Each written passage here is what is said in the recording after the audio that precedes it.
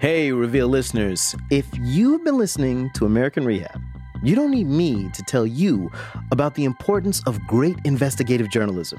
It really helps us when our listeners rate and review us on Apple Podcasts. It's so easy to do, and it helps others find our show. So we've got a bonus. For the next 200 people who review us, Reveal tote bags.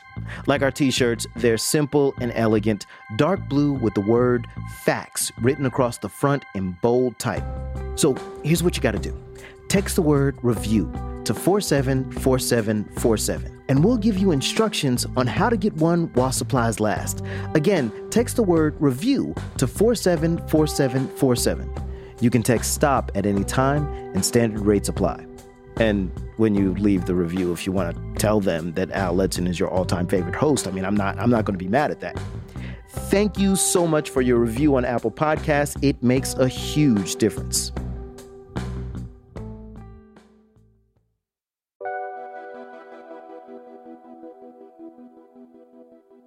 From the Center for Investigative Reporting and PRX, this is Reveal. I'm Al Letson. When Democratic Congresswomen Ilhan Omar and Rashida Tlaib wanted to go to Israel recently, President Trump urged Israel to keep them out. Here's Congresswoman Tlaib. It is unfortunate that Prime Minister Netanyahu has apparently taken a page out of Trump's book, and even direction from Trump to deny this opportunity. Tlaib had planned to visit her grandmother in the West Bank. Israel eventually said she could make that trip, but she turned it down, saying the conditions of the offer were oppressive. Part of the reason for the flare-up? The Congresswomen support a movement called BDS, which stands for Boycott, Divestment, Sanctions. Supporters say BDS is a nonviolent protest to pressure the Israeli government about its treatment of the Palestinian people. Those who oppose BDS believe its goal is to eliminate Israel as a Jewish state. Even though there are both Democrats and Republicans who oppose BDS, Trump is casting criticism of Israel as a partisan issue. And I think any Jewish people that vote for a Democrat, I think it shows either a total lack of knowledge or great disloyalty. Long before these controversies made their way to President Trump's Twitter feed, John Pluker, known as JP, was losing work over it. JP, who uses the pronoun they, is a translator and poet from Houston, Texas. Last year, a curator at the University of Houston's Art Museum got in touch with them about translating a Spanish essay into English. And he asked me if I would be willing to do it, and I said yes. The curator emailed JP the contract. So I got home, printed it out, was reading through it, and I found the clause. It's clause number 33, no boycott. Contractor certifies and verifies that it, 1, does not boycott Israel, and 2, will not boycott Israel during the term of this agreement. So, under this clause, JP couldn't take the job because they boycott Sabra hummus. It's made by a company with ties to the Israeli military. Refusing to buy this hummus is JP's way of supporting BDS. So JP didn't sign the contract. As a poet, I think very hard about how I put words together and what words I put out into the world and what those mean. And that was a definite combination of words that I was not willing to sign my name under. And that meant JP didn't get the job. The contract clause comes from a 2017 Texas law. It says contractors who get money from the state cannot boycott Israel. Today, at least 17 states have laws or executive orders like the one JP ran into.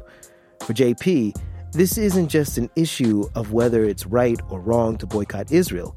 It goes to a more fundamental American right. So something like the First Amendment feels a little bit distant to me. But I definitely thought, as I was reading it, that I know that I have a right to hold my own beliefs, and this seemed like an infringement on that right.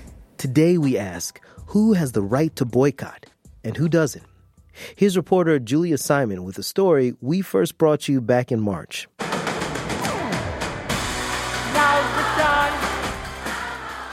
If you want to understand the thinking behind Texas's anti-BDS law, a good place to start is in Washington, D.C., at the conference where some of the boycott movement's biggest critics gather every year. It's Texas in the house. Everything's good in Texas. Yeehaw. Welcome to AIPAC. This is AIPAC, the American Israel Public Affairs Committee, a group founded to represent the state of Israel in America. This year's conference started with a giant sing-along, thousands of people waving their hands back and forth. Put your hands up! After the music, the speeches started. And there was a theme. I deeply oppose the boycott, divestment, and sanctions movement. It is wrong to boycott Israel. BDS is pure, unadulterated racism. Even before Israel came into existence, boycotts were used as a weapon of those who opposed the very existence of the Jewish state. That was New York Mayor Bill de Blasio, Vice President Mike Pence, Republican Senator Jim Risch, and Democratic Senator Charles Schumer. Senator Schumer went on to explain that in his view, the current boycotts of Israel are part of a long history. So from the moment Israel drew her first breath until this very moment, Israel has long been threatened by boycott movements. And I will always stand with Israel against those who seek to do her harm by boycott or by any other means. Back in Texas, JP, the translator, does recognize the complexity of the issue. How that gets sorted through and how people within Israel and Palestine decide to deal with that, I don't know all of the answers there, but I do know that those specific claims of the BDS movement are important to me. Important enough to do more than simply refusing to sign the contract. JP joined a lawsuit brought by the ACLU challenging the Texas law. Without knowing it, they were joining a legal fight about the right to boycott that goes back to a tiny town in Mississippi during the Civil Rights Movement. Yes, we met in the movement, yes. We were comrades in the struggle. This is Carolyn and James Miller. They grew up in Port Gibson, Mississippi, met in the youth group of the NAACP. What, 17? I was 17. If I was you 4 years older than I am, what are you talking about? As teenagers, Carolyn and James used to hang out at a local malt shop called Eddie Lee's. It was their spot. They would come, put a nickel in the jukebox, play some Curtis Mayfield, get a chili dog. Famous hot dogs and malts. Eddie Lee's was a safe haven for them.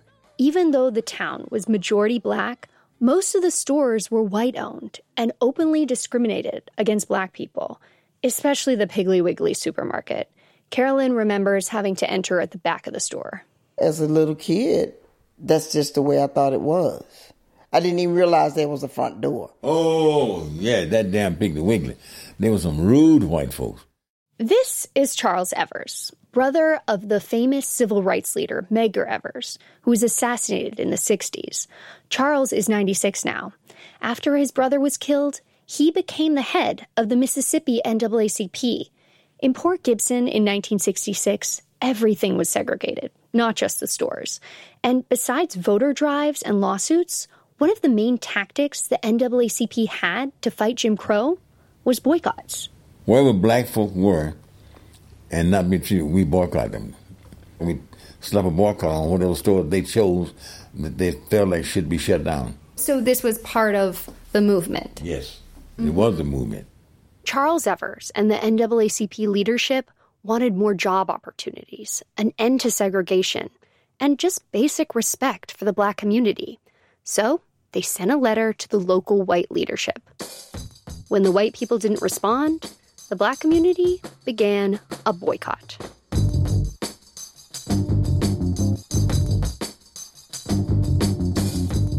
So in Port Gibson, how successful was the boycott? Were most of the black folk participating? Oh, yes, indeed, yes. And then we began to open stores our own. Black-owned businesses? Yes. Black people were going to places like Eddie Lee's, or even to neighboring towns for groceries, but not to white-owned stores, which started shutting down. And then the white businesses did something that the black residents didn't expect. In 1969, the local hardware store, the Piggly Wiggly, and many of the white businesses sued the NAACP and more than 100 individual black residents of the county. suing us for asking for basic courtesies? It made no sense to me. That's Carolyn from the NAACP youth group. It didn't make sense to her husband, James, either. And a warning to listeners, there's an offensive term in this next part that some might not want to hear. You know, how can you sue somebody because they don't spend their money at your store when you call them nigga? And you don't give them any basic respect. The white businesses were asking for millions of dollars lost from the boycott, and they wanted the boycott to stop. The case went to the Mississippi courts, and they sided with the white businesses. The NAACP appealed, and the case went on for 13 years. In 1982, they finally ended up here. We'll hear arguments next in NAACP against Claiborne Hardware. The Supreme Court of the United States. Mr. Cutler, I think you may proceed whenever you're ready. Attorney Lloyd Cutler stepped up. He was representing the NAACP. Mr. Chief Justice, and may it please the court. He started by going way back to the Boston Tea Party. This nation was born out of a series of colonial boycotts against British merchants in support of petitions to the British King and Parliament for the redress of grievances. He said the Founding Fathers loved boycotts. And when they adopted the First Amendment, we submit, they could not possibly have intended to exclude from its protection the very means of petition that they themselves had employed. Cutler argued that from the beginning, the founders were talking about using the power of the pocketbook to express political views and make change. It is so wrapped into our history that we do not see how the First Amendment could be read to the contrary. And the Supreme Court agreed. In an 8-0 decision, Thurgood Marshall recused himself because he used to represent the NAACP. The court said the right to peaceful boycott is protected by the First Amendment.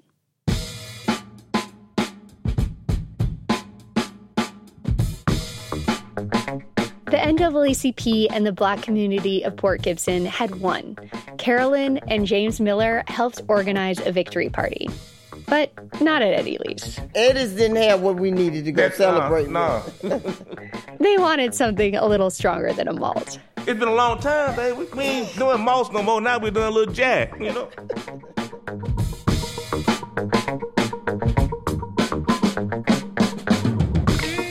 36 years later, Carolyn's now a first-grade teacher. James works with juveniles in the justice system.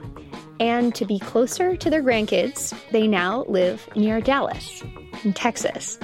I asked them if they'd heard of Texas's anti-boycott law.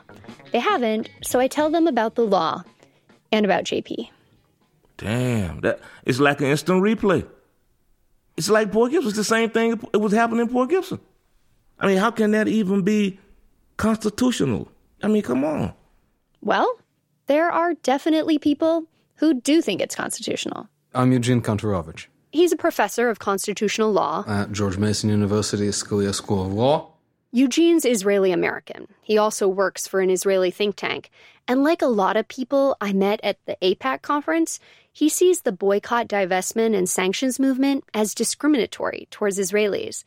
So for the past few years, he's been working on a legal way to combat these boycotts.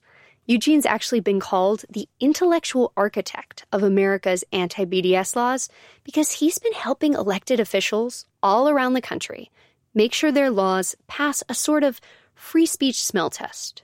I helped advise them on different paths to take, a safe path to follow. And what do you mean by safe? It would be widely acceptable, doesn't raise any constitutional questions.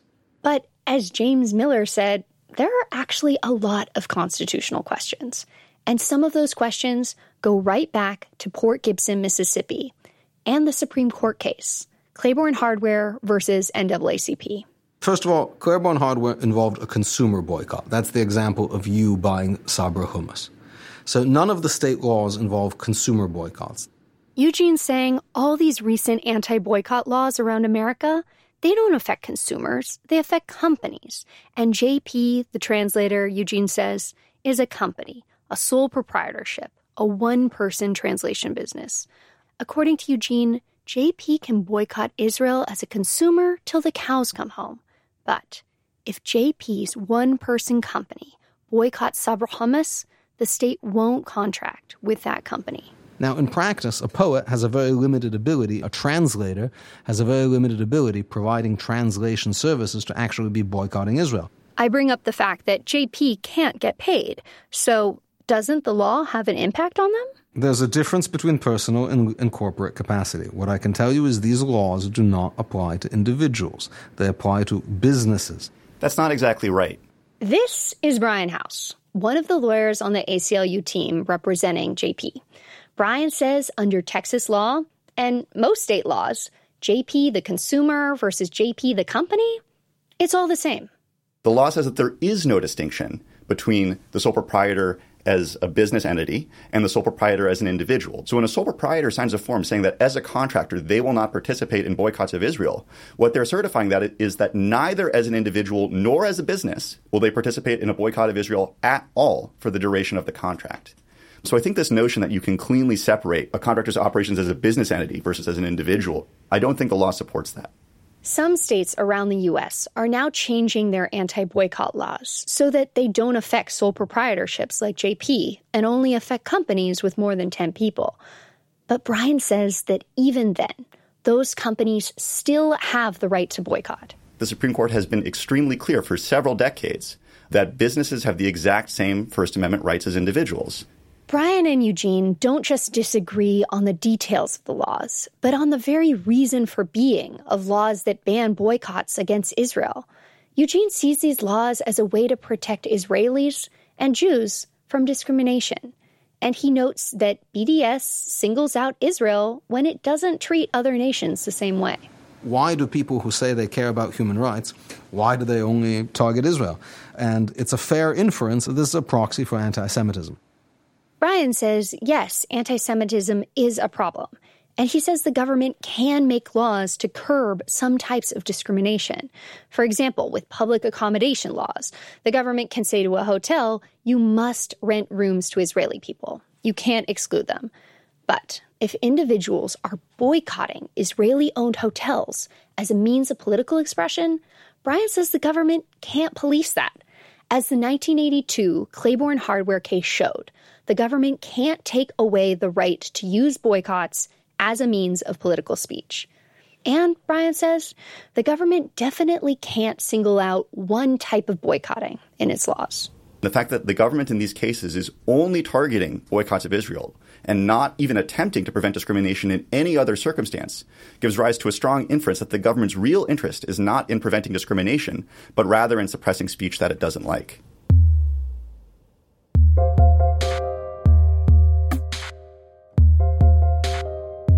In July, the House overwhelmingly passed a resolution condemning the movement to boycott Israel, 398-17.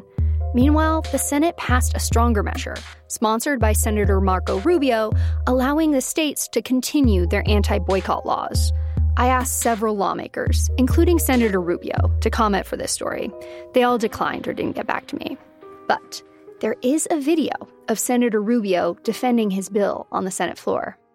This doesn't in any way prevent anyone from participating in boycotting or divesting from Israel. All it says is that if you do, your clients in the form of state or local governments can boycott or divest you in return. Free speech is a two-way street. But Dima Kheredi, a civil rights and liberties attorney, says free speech actually isn't a two-way street. That misses the entire purpose of the First Amendment, which is to protect us against government interference in our First Amendment activities. Dima's a cooperating attorney with the Center for Constitutional Rights and the director of Palestine Legal, an organization that tracks anti-BDS legislation. And she says people need to remember the First Amendment starts with Congress shall make no law. The Founding Fathers were saying the government isn't allowed to retaliate against speech it doesn't like, because today the government doesn't like speech against Israel. But what about tomorrow? what will be next? If this boycott is unpalatable to our elected representatives, what is the next one that will be? You can imagine that they don't approve of a lot of boycotts and activism that happens. So that's really important to understand, that punishing one kind of boycott really affects all of our First Amendment rights. As for JP, the translator in Texas, last fall, a university offered them a teaching job. I just waited to see the contract, and I got it, and it had the same language. Another contract JP couldn't sign, another job they couldn't take. I've definitely lost money already. I mean, I definitely am looking forward to the day that this law no longer exists and that I can go back to contracting not only with U of H, but also with other universities and other institutions around the state. In March, the ACLU took JP's case before a federal judge in Texas. The judge ruled that the anti-boycott law is unconstitutional. The state is appealing that decision.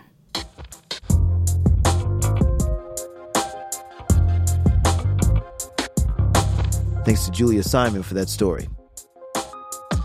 Brian House and the ACLU are also working on lawsuits challenging anti-boycott laws in Arizona and Arkansas. We should also mention that Brian is part of a team representing Reveal in an unrelated case. Julia's story was about laws that could restrict people from taking part in a boycott. But what do you do if you live someplace where it's nearly impossible to find a way around buying stuff from the people you want to boycott? That's next on Reveal from the Center for Investigative Reporting and PRX.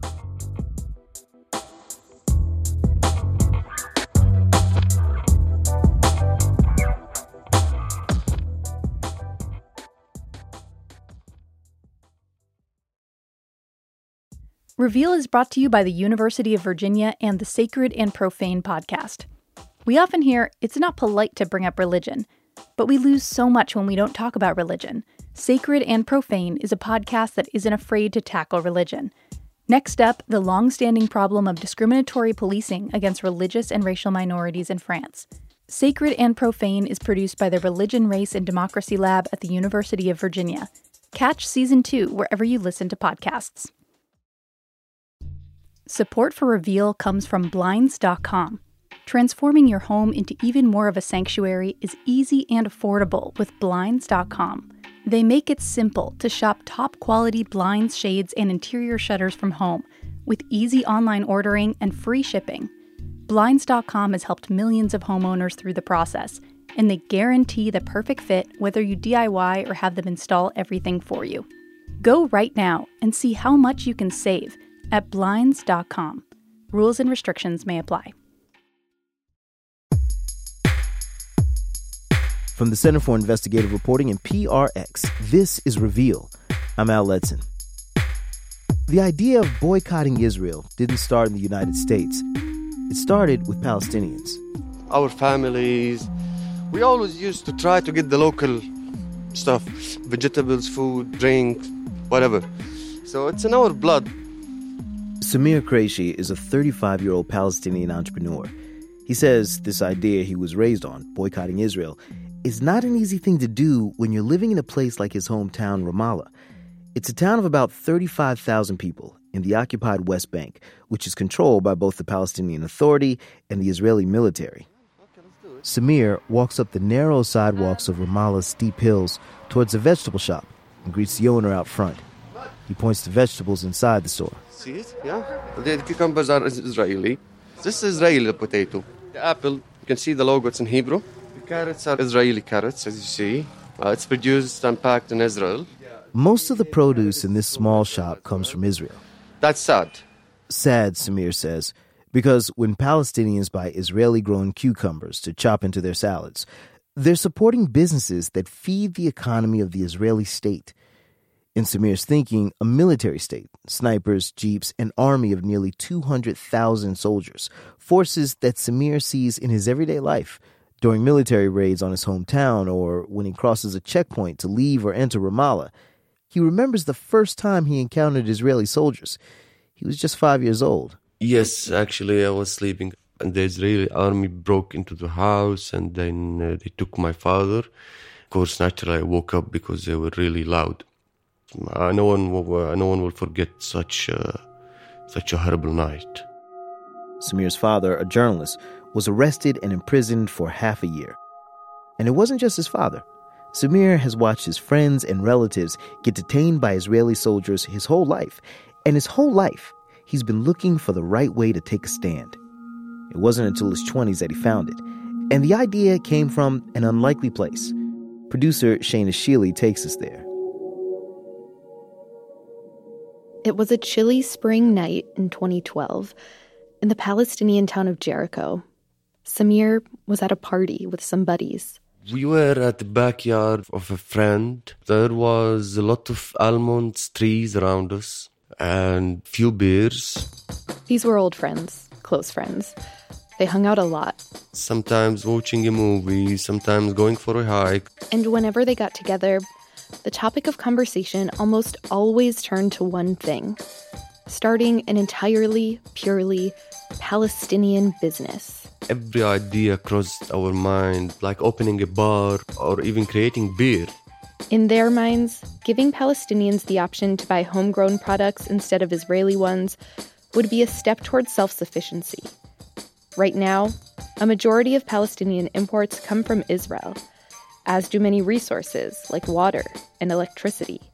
Samir and his friends wanted to do something to show independence from the Israeli economy. And this one night, we were having a barbecue. A vegan friend of us, she just left like 10 centimeters for us to grill our meat. And we were like, yeah, you can't do that. With your vegetables, you just stuck everything on the grill. And then she went on one of those vegan rants some of you might have heard before. How healthy this mushroom is, and the fiber and the protein in this mushroom. And she was explaining to us, and we listened to her, and we were fascinated by this idea of this creature, the mushroom. When Samir saw that his vegan friend's mushrooms were from Israel, inspiration struck. Then we decided that this is it. It's mushroom. Let's do mushroom. Samir and his 3 friends decided they'd start the first Palestinian mushroom farm. Fine idea, except they didn't have a clue about this creature, the mushroom. Samir was in his late 20s. He had a good office job at a development NGO. But he threw himself wholeheartedly into this new idea. Yes, I quit a good job to start a mushroom farm because I felt that I have to do it. To help me understand why he would drop almost everything to get this business started, Samir tells me a story from his childhood.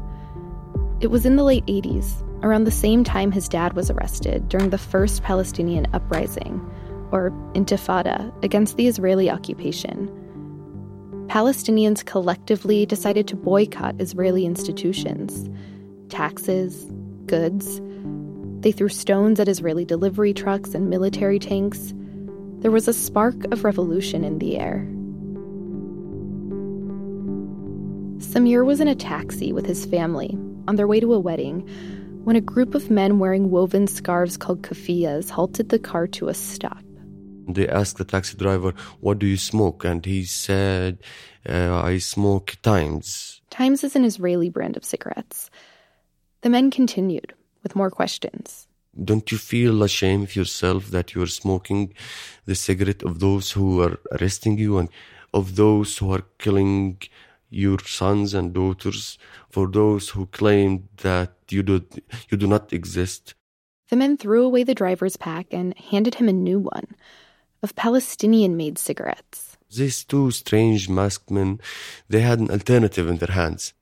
Some 25 years later, Samir now saw himself as one of those keffiyeh-wearing guys. Instead of a cigarette alternative, he'd provide mushrooms.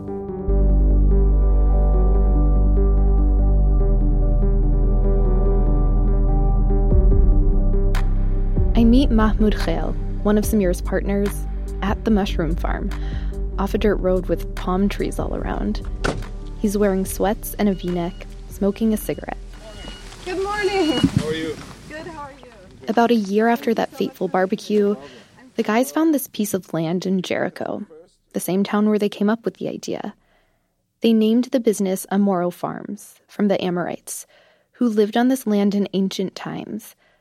And they taught themselves how to grow mushrooms. I usually like to start the tour from outside. Amoro Farms looks more like a row of white, double-wide trailers than a farm. Mushrooms are grown in insulated rooms, carefully controlled for humidity and temperature.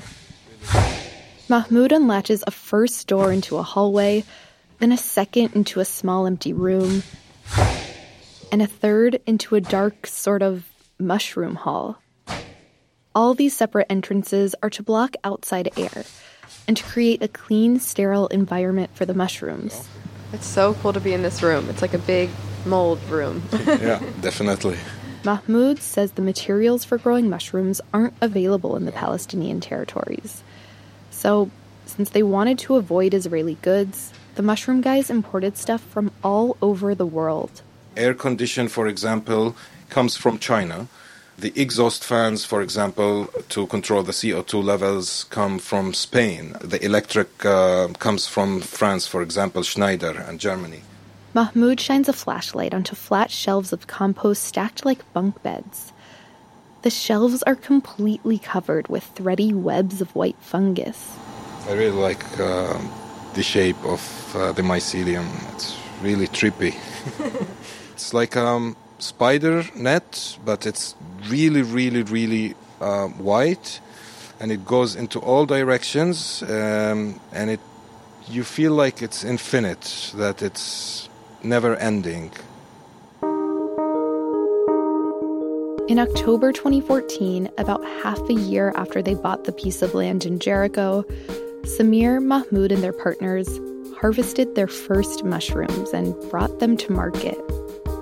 Samir says seeing the mushrooms on store shelves was like showing off his babies. I'll never forget that day. I saw a mushroom in the shop, and I really felt proud.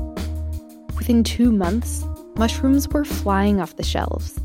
Amoro sold 22 tons of mushrooms in the first year, then 25 tons in the second. They hired 12 pickers, all local women, and fans posted mushroom recipes on the Amoro Farms Facebook page. And then, in January 2016, an unexpected hitch. Their compost, which they'd been importing from the Netherlands, didn't arrive. The guys waited. And after a month, Samir hired a lawyer to go to the Israeli port of Ashdod, where goods from Europe come into the country. Israeli customs was holding the compost there, but the lawyer couldn't figure out exactly why. There isn't any formal response of why our product is being delayed on the port. Samir says the compost was held for 90 days before it was released. Their next shipment was delayed for 100 days, and the next for nearly 4 months. And for each day the compost was held, Amoro had to pay a fine to the Israeli port for storage. Samir still doesn't have answers about why the Israelis held his compost.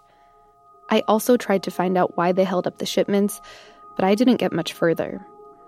One possibility is an order from the Minister of Defense regarding certain materials like fertilizers that can be used to make explosives. Samir says he suspects the compost was held because authorities saw his business as a threat to the Israeli mushroom industry and wanted to shut Amoro down.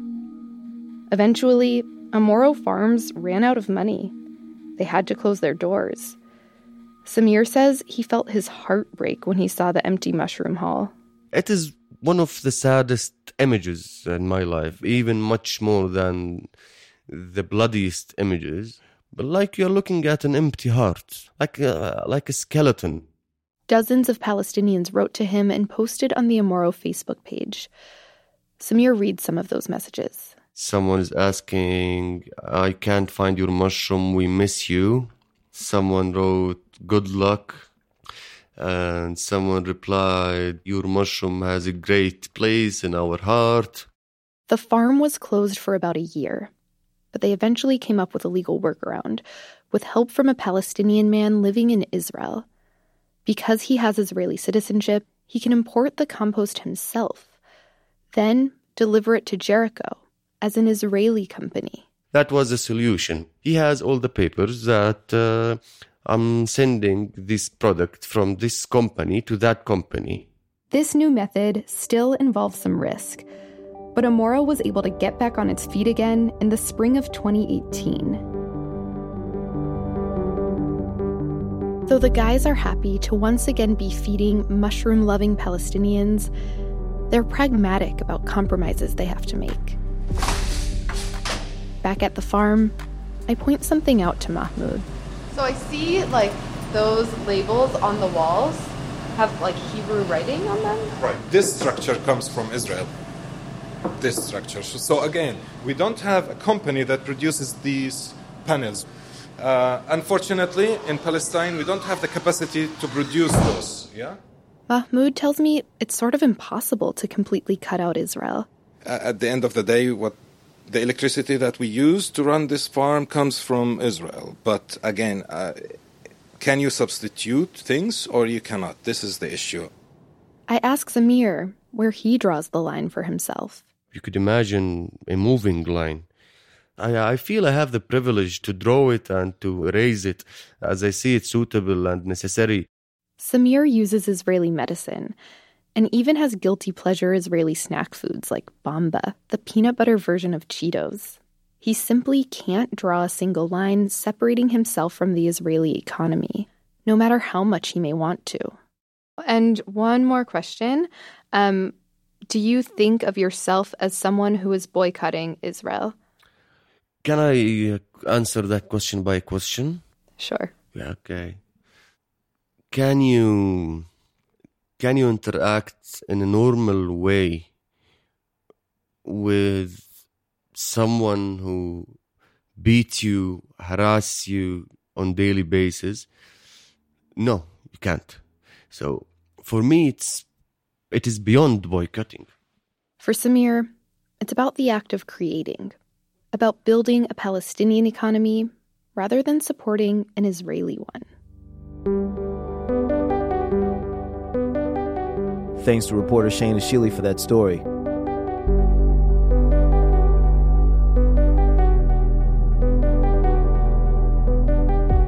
Whether they know it or not, Samir and anyone who engages in a boycott owes a debt to Ireland and to the protest that gave boycotting its name. That's coming up on Reveal from the Center for Investigative Reporting and PRX.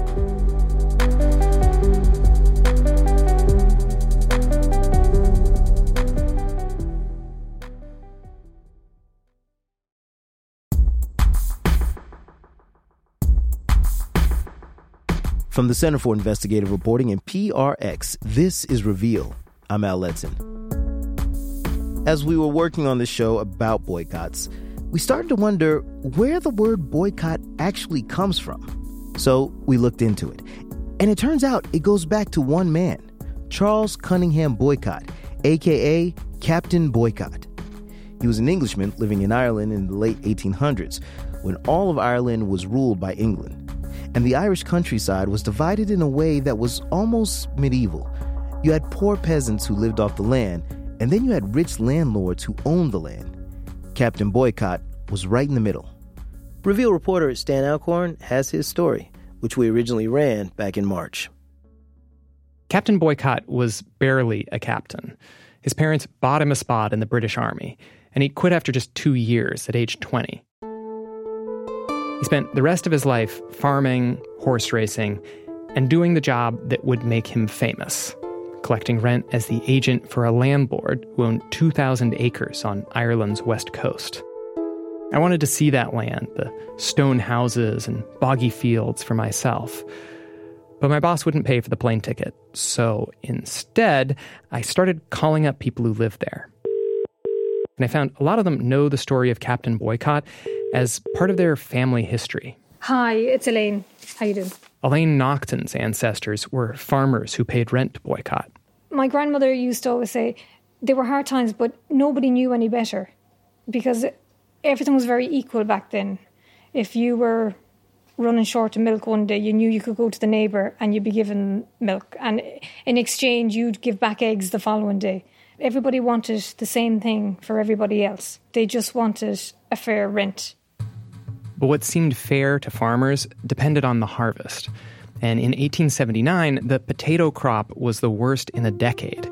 There were reports of starvation and a fear that the Great Famine that had killed 1 out of every 10 people in Ireland just a generation earlier was about to repeat itself. So Captain Boycott's tenants got together and sent a message to his mansion, the Loch Mask House, asking him to lower the rent by 25%. Boycott said no.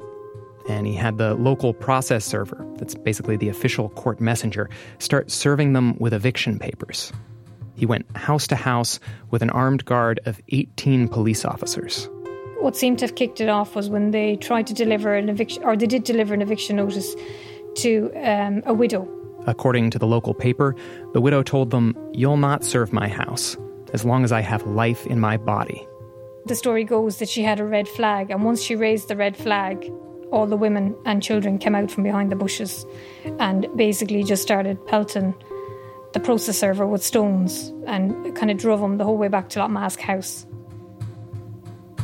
The next day, a crowd of maybe 100 men, women, and children swarmed a hill near Boycott's house. It looked like things were about to get violent. Yeah, and from my understanding, I think Father John O'Malley kept control on that. If anyone could control the crowd, it was Father John O'Malley, the parish priest whose influence you can see in the rough limestone church he built, where today Father Paddy Gilligan has taken his place. Keep out the breeze. On the wall next to the altar, there's a small bronze plaque for Father John O'Malley. Very simple.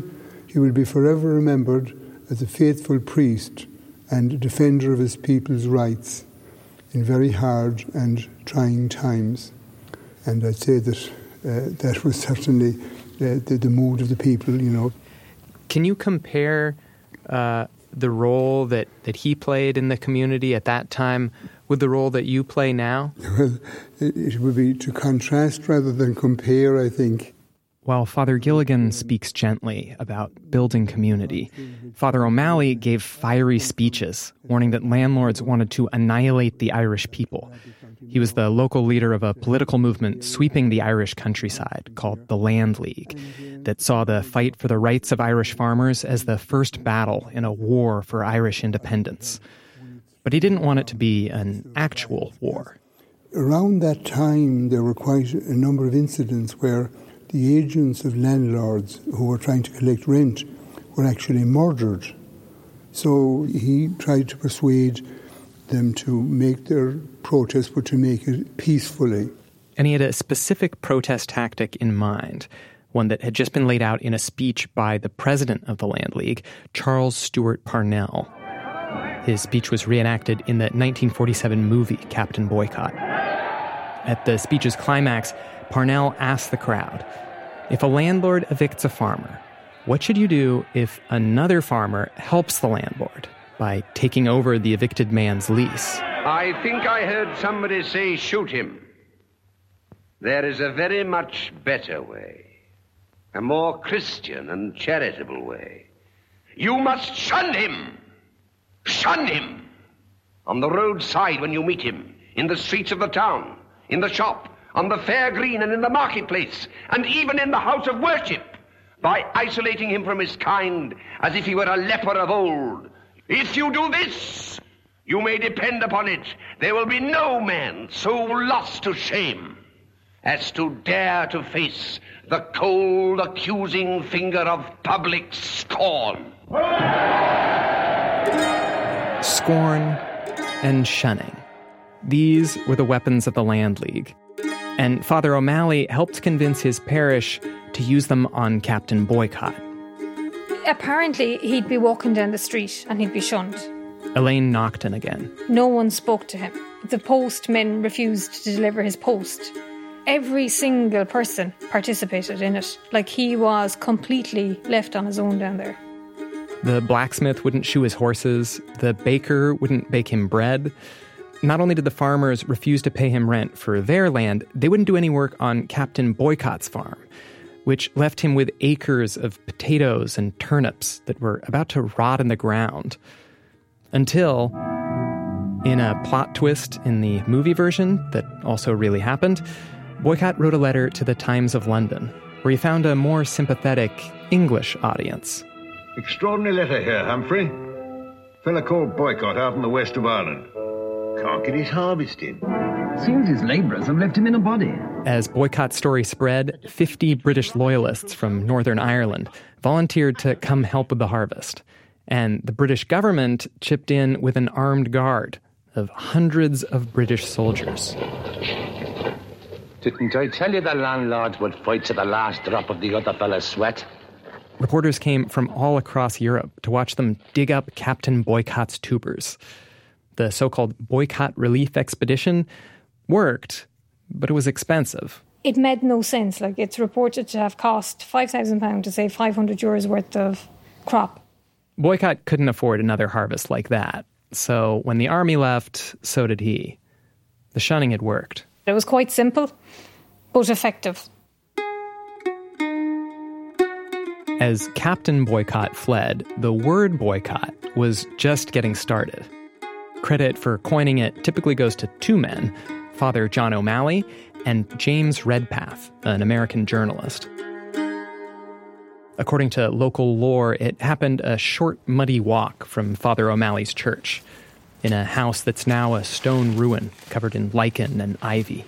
Stoop down when you come in. Joe Graney was born in this house, as was his mother and his grandmother and his great-grandmother. Now we're going into what used to be the kitchen. And he believes a great-aunt of his rented a room to Father O'Malley. And right sitting here in this room, inside that window is where Father O'Malley would sleep. Because that was the bedroom when I was a child where my grandfather and grandmother would sleep. And left of that was a little pantry, we called it, where we left a bag of flour and old wet coats and the dog slept in it, etc., etc. And if you look, there's one stone there at an angle with a lovely little turn on it. That is most likely the stone they were sitting at the day that Father O'Malley used the word. In Joe's telling, Father O'Malley was talking to the journalist about another landlord, a man named Brown. Let's get Brown. Let's do what they did to Boycott. Let's do a boycott job on this Brown. That's what we're going to do. We're going to boycott Brown. That's the stone that they were most likely sitting at, exactly at that fireplace in there. Boycott was catchy. And Father O'Malley saw that by putting it in the newspaper, James Redpath, the journalist, could help it catch on all across the country, like a 19th century hashtag. He saw him as the modern day Twitter or the then Facebook, where I can get our message from this little village to the world. A year later, there had been more than 1,000 recorded cases of boycotting in Ireland, with tenant farmers winning millions of pounds in lower rents. A year after that, the word boycott was in the dictionary in the US, and it was being used in France, the Netherlands, Germany, and Russia. In the place the word was born, people are proud of this history. But not everyone. I asked local producer Diarmuid McIntyre to knock on the door of Captain Boycott's old mansion. Hello there. I'm with an American radio station. The current occupant is the grandson of the man who moved in after Captain Boycott left. His name's John Daly. He's nearly 90, and he has a dissenting view on Boycott. They say he was a good fella and a jolly fella. I have to say, you're the first person I've ever met who said that he seems to have been a nice guy. Because the story, that he'd want to beat you with I remember now going to school, and the first thing the teacher was saying, Boycott was a bad man. He wanted the money from the tenants, and he was this, and he was nothing. But he was an Adolf Hitler, according to the teacher, But I couldn't see that at all, Could happen to anyone today. To John Daly, Captain Boycott was just doing his job, working for the landlord. Was it fair what happened to him? Well, I wouldn't think it was fair, but it was the sign of the times. That's the way it was. And we were taking over, the mob law, if you like. This view, that boycotts are a threat to the rule of law, was there from the beginning. Britain's prime minister at the time called boycotting intimidation for the purposes of destroying the private liberty of choice by fear of ruin and starvation. And it wasn't just the English. The first judicial opinion in the U.S. to use the word boycott, in 1887, upheld a charge of criminal conspiracy for passing out leaflets for a boycott against a publishing company. The judge called the boycott a power outside of law and said that, like the taste of human blood by tigers, it creates an unappeasable appetite for more. Part of why the original Irish boycotters are mostly seen as heroes today and not bloodthirsty tigers is that mob law eventually became actual law. A few decades later, Ireland won its independence, and the new Irish state took farmland away from absentee landlords and gave it to their old tenants. The few acres of the old Boycott estate went to Elaine Naughton's family. So my mother's family would own some of it, and then the majority of the land then around it is all owned by neighbours. Elaine is proud of her ancestors, but she's never taken part in a boycott herself. I haven't had need to yet, so not yet. What do you think it would take to make you join in a boycott? What would it take? Well, I suppose if it was coming to a point where I was losing my home and people around me were losing their homes, then certainly, you can imagine starting some kind of a revolution or a boycott or whatever. I just don't think you'd know where to start today. People are losing their homes today. It's just that it's often some international bank doing the evicting. And what do they care if one small town shuns them or stops paying rent? But then again, small town shunning, that's not what most boycotts are today. Instead, they're people all over the world making individual gestures of solidarity that they hope add up to something greater. The word's the same, but the boycott, like the world, has changed.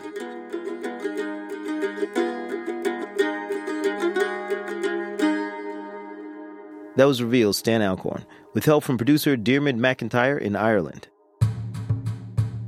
Jen Sheehan edited this week's show. Our lead producer was Stan Alcorn. Thanks also to Oye for the Supreme Court archival audio.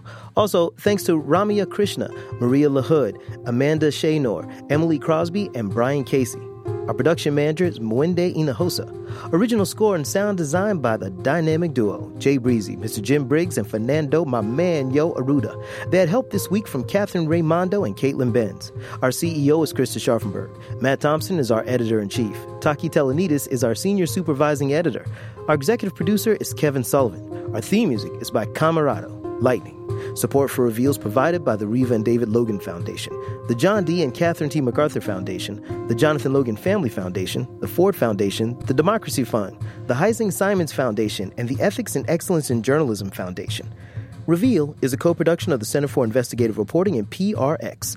I'm Al Letson. And remember, there is always more to the story.